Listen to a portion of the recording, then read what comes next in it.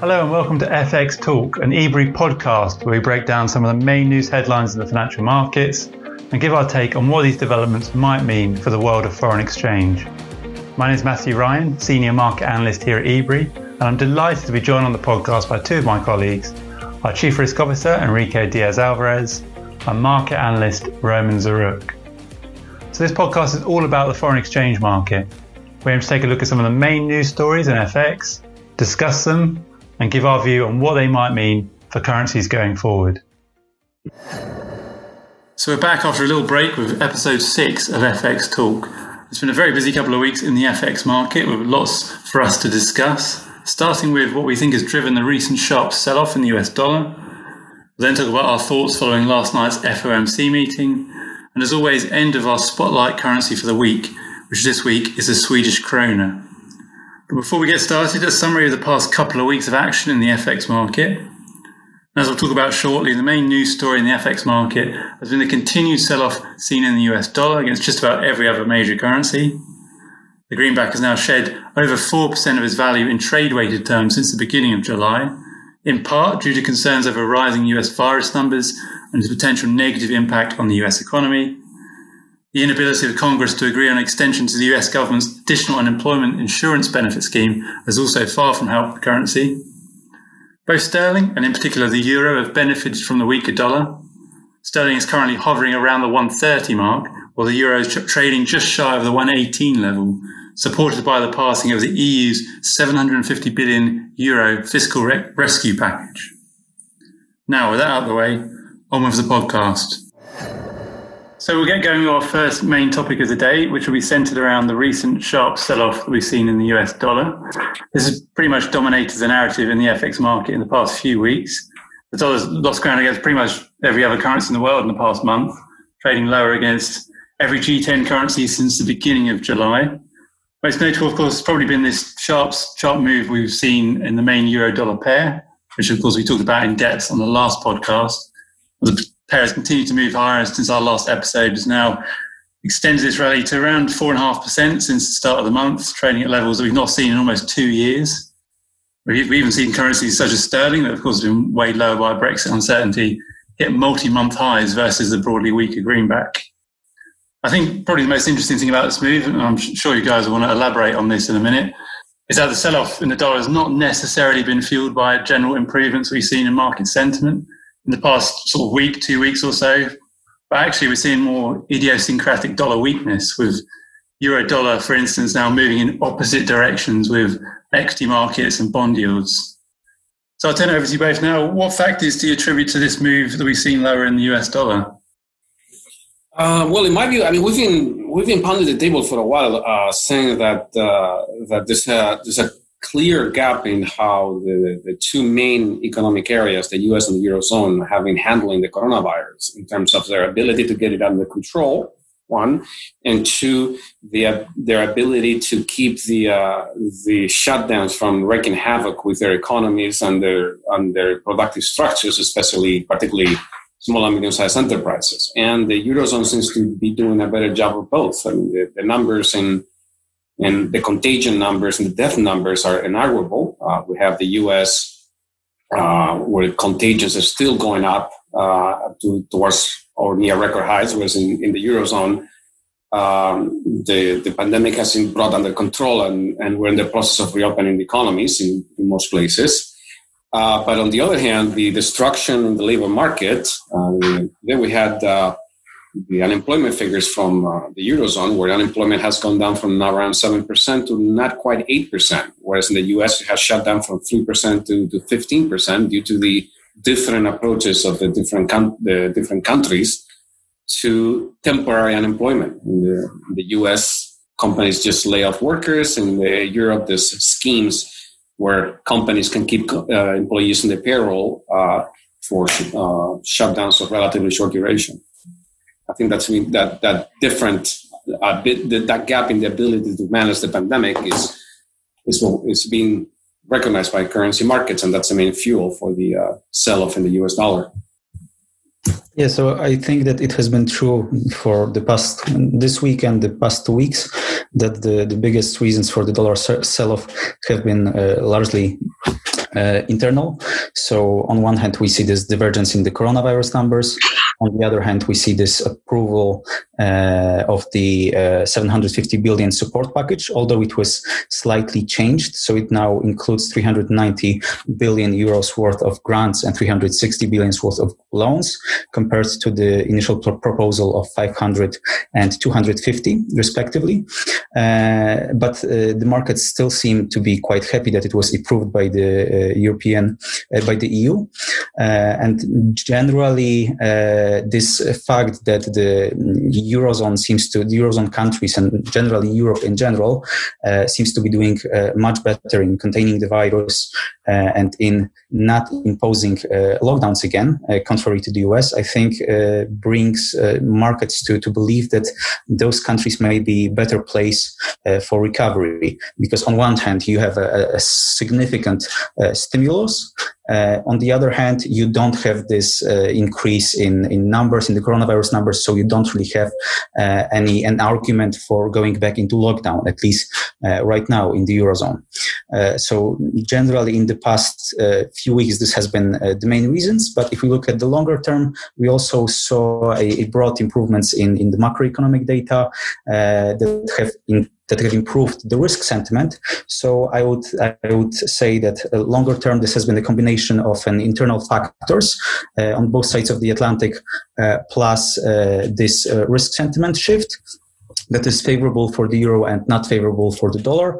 And on the other hand, if you look at the very short term, this has been clearly an internal thing, and those few divergences that we have been talking about for some time.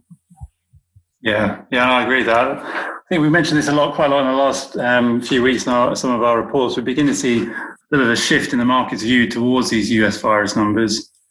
We talked a lot, I think it was last week's episode, a couple of weeks ago in the last episode, we talked a lot about this move higher in euro dollar, and a lot of it had to do with general improvements in market optimism, sentiment, whether that be due to stronger data or positive vaccine news, for instance.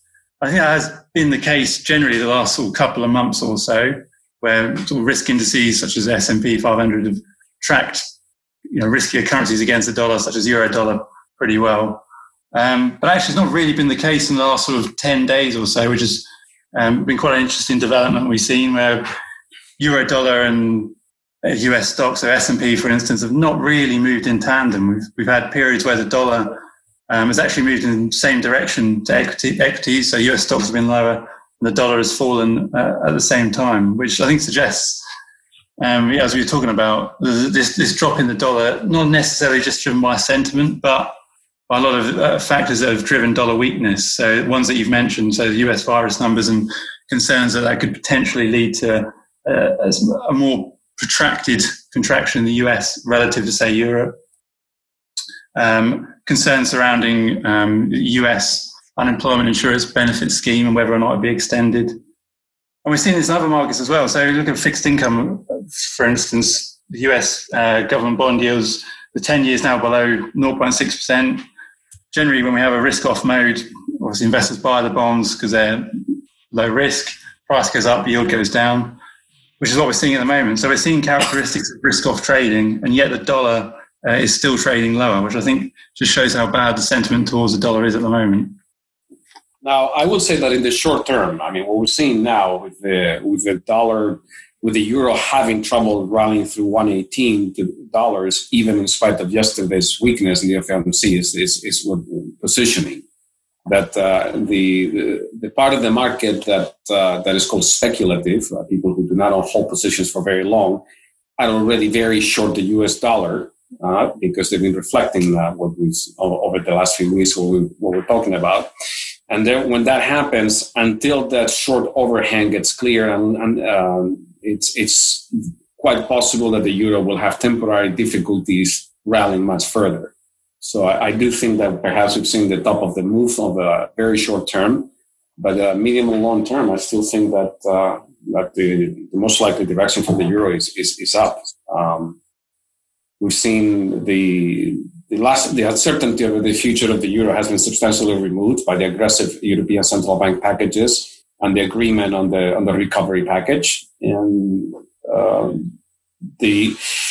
I think part of what kept the euro relatively low over the last few years was that lingering uncertainty that is now gone. Yeah, I agree. Yeah, and it's a pretty. Sorry, Matthew. No, go on. After you. I wanted to say that it's a pretty interesting situation where we see that the markets are really long euro and short dollars, because since the beginning of the financial crisis and generally for the most of the past decade, we have seen the opposite situation most of the time. So investors have been favoring the dollar. And it's interesting to see whether right now we will see a change in paradigm. So this situation will hold on for longer, or whether this is just a short-term thing and it will be resolved in a couple of months. What do you think, Enrique and Matthew? Do you think that this can hold, or will we see some significant change towards the dollar, possibly on the back of the institutional weakness and maybe some similar things? Yeah, I mean, I think you talk about positioning. Yeah, generally when we do see that situation where those net longs are at such an elevated level where they are now, I think it's the highest they've been since, or second highest they've been in around a decade or so. I think whenever we get to that sort of position, that does suggest a little bit of short-term retracement in the move may be on the cards. So I think we may see this move retrace as investors take profit. But yeah, as all the things that we've been factoring in the last few minutes of conversation, I think, euro dollar still has a bit of room to go higher. Okay, I think we'll move on now and continue to focus on the second main topic. And that second main topic is last night's FOMC meeting. So we'll talk about what we saw last night and what we can expect potential moves for the central bank next. So as expected, the Fed voted unanimously to keep interest rates unchanged last night at record low levels, as it attempts to guide the US economy out of the worst of the COVID-induced downturn. And we expected a dovish tone from Jerome Powell, and indeed the market had as well, which is, I think, why we saw a bit of weakness in the dollar leading up to the meeting. As we thought that they would do, Powell struck a cautious tone despite the recent improvements in US data, continuing to note that the US economy faced significant risks due to the virus and that the bank would continue to take action in order to protect the economy. Other than that, there wasn't too much new information announced. Powell largely stuck to the script and reiterated that rates will likely remain at record low levels for the foreseeable future. So what do we make, firstly, of last night's announcement? Is there anything particular of note that I've missed that you guys saw? And what do we think are the next steps for the Federal Reserve going forward? I think that the meeting gave very little information. It was clearly the intention of the Federal Reserve to reiterate what they said at the previous meeting, that I think that the key sentence was they're not even thinking about raising rates. And the idea is that the Federal Reserve, like most large central banks around the world, feels like it has the luxury to overreact on the dovish side, and when in doubt, make sure that to protect against downside risk of the economy at the expense of running inflationary risks, because quite frankly, inflationary pressures are nowhere to be seen. And I have to say that I have been surprised that in spite of this, what should have been a fairly major supply chain crisis, we have yet to see significant broad-based price pressures anywhere. So rates, they clearly intend to keep rates at zero, probably at least through 2022. And I also thought it was remarkable that the US dollar and dollar weakness was barely even mentioned. Clearly, I mean, it's not usually for the Federal Reserve's remit to comment on currency moves, but the fact that they're not even looking at the US dollar tells me that the US dollar probably has room to drop much, much further. And if anything, the Federal Reserve would regard that as a positive. Yeah, I think that for the US, this is not as much of a positive factor as for other economies who are export-oriented, in which this depreciation of the currency can be actually welcomed by the central bank. And generally, I would say that last night's comments and the communication from the Fed was quite unimportant. This was mostly what we have seen earlier. Yesterday, they announced that they are going to prolong the repo and swap lines, and the day before they prolonged some of their loan programs. But I saw some comments in the markets that this says that they are remaining cautious, and that this is a sign of that. But I just think that this is a formality and nothing else, and that they just remain in a wait and see mode. They don't think about doing anything with rates. They definitely don't think about raising rates anytime soon, but I don't think that they are also really strongly thinking right now about introducing other measures, such as the yield curve control. I don't think that this will be on the cards, even though there has been a lot of talk in the markets about that. But I just think that the importance of the central bank's actions, especially if we see a continuation of what we are seeing in the markets right now, that the central banks will become less important of a players right now. I think that especially in the US, the situation should definitely turn to the fiscal policy, because what the market and generally what the economy needs is not a lower cost of financing, but actually more cash in the hands of people, especially considering the situation in the labor market. And we are hopeful that the Congress will be able to achieve the consensus on that. But the proposal that they have put forward, that the Republicans have put forward, has not really been welcomed by the markets, because this sees a significant reduction in the unemployment benefits, and we don't even know if they'll agree on that or not. Yeah, I agree with those points. I think, there's not a huge amount more actually that the Fed can really do now. It is over to the US government and the authorities there to try and increase fiscal spending on that front. I think, recent communications from the Fed have made it very clear that there won't be any change in rates for some time yet. I think, on the one hand, very little appetite for negative rates, there seems, and of course, absolutely no appetite within the committee to hike rates anytime soon. I think if you look at the June dot plot, I think there's only 2 members of the committee saw the need for higher rates before the end of 2022. And you can say, not much has actually really changed since then. If anything, the situation would have worsened given the increase in the US virus numbers that we've seen of late. Yeah. But I think these it does remain very dependent on the virus numbers. We'll see in the next few weeks.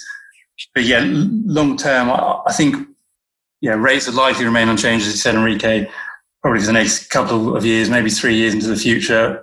Beyond that, it's very difficult to see when we'll see a change in rates, because it is very much dependent on the recovery from the virus.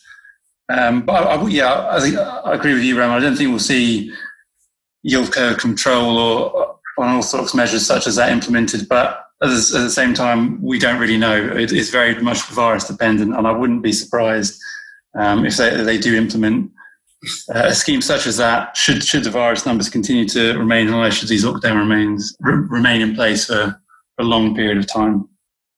Yeah, but right now I think that there is a much more risk that the situation in downside risk for the virus in Europe than in the United States. I mean, the situation in the US is really probably as bad as it can be, or close to that. Well, we hope so. Yeah, fingers crossed. Yeah, fingers crossed. But generally in Europe, we have seen stable coronavirus numbers, relatively stable. So I think that there's more risk that something can go wrong there than in the United States. I think we'll end now with our spotlight currency for the week, which this week is the Swedish krona. Probably actually, in my opinion, is one of the most interesting currencies in the world that we've had since the beginning of the pandemic. Of course, Sweden, one of the few countries to not impose a national lockdown during the height of the virus spread, instead choosing to isolate those at most at risk, and while allowing the lower risk to pretty much go about their business more or less. I think we've had 2 consequences of this, really. The first is that Sweden has experienced slightly more cases and deaths due to the virus per capita than obviously it would have done, and worse rates of infection than some of its neighbouring countries, such as Norway, Denmark, for instance. And the consequence of this is a bit of an outperformance in the Swedish economy, as you would expect from slightly fewer containment measures. So you look at activity data such as, retail sales have hardly moved, have been pretty stable in Sweden in the past few months compared to double-digit contractions in Europe and the US. And then more hard indicators such as industrial production have fallen, but not quite as extent as elsewhere, as the PMIs. So I think, this outperformance in the Swedish economy is largely what the markets have been focused on, at least in the past few weeks or so. And the Swedish krona has actually been the best performer in the G10 year to date, rallying by over 7% against the US dollar. So what do you guys make of this move? Do we see these less strict lockdown measures as playing a part in the krona's recent performance?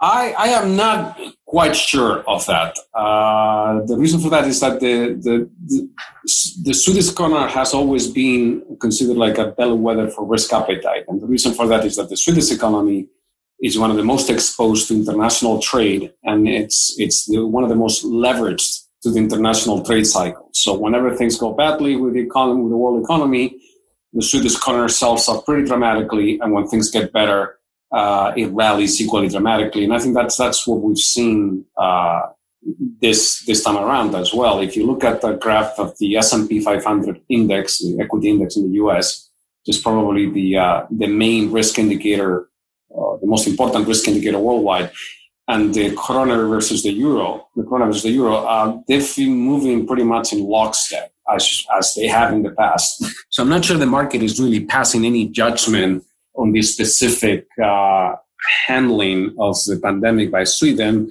so much as passing judgment on what they expect the Swedish economy to perform, as it is a leverage play on the world economy.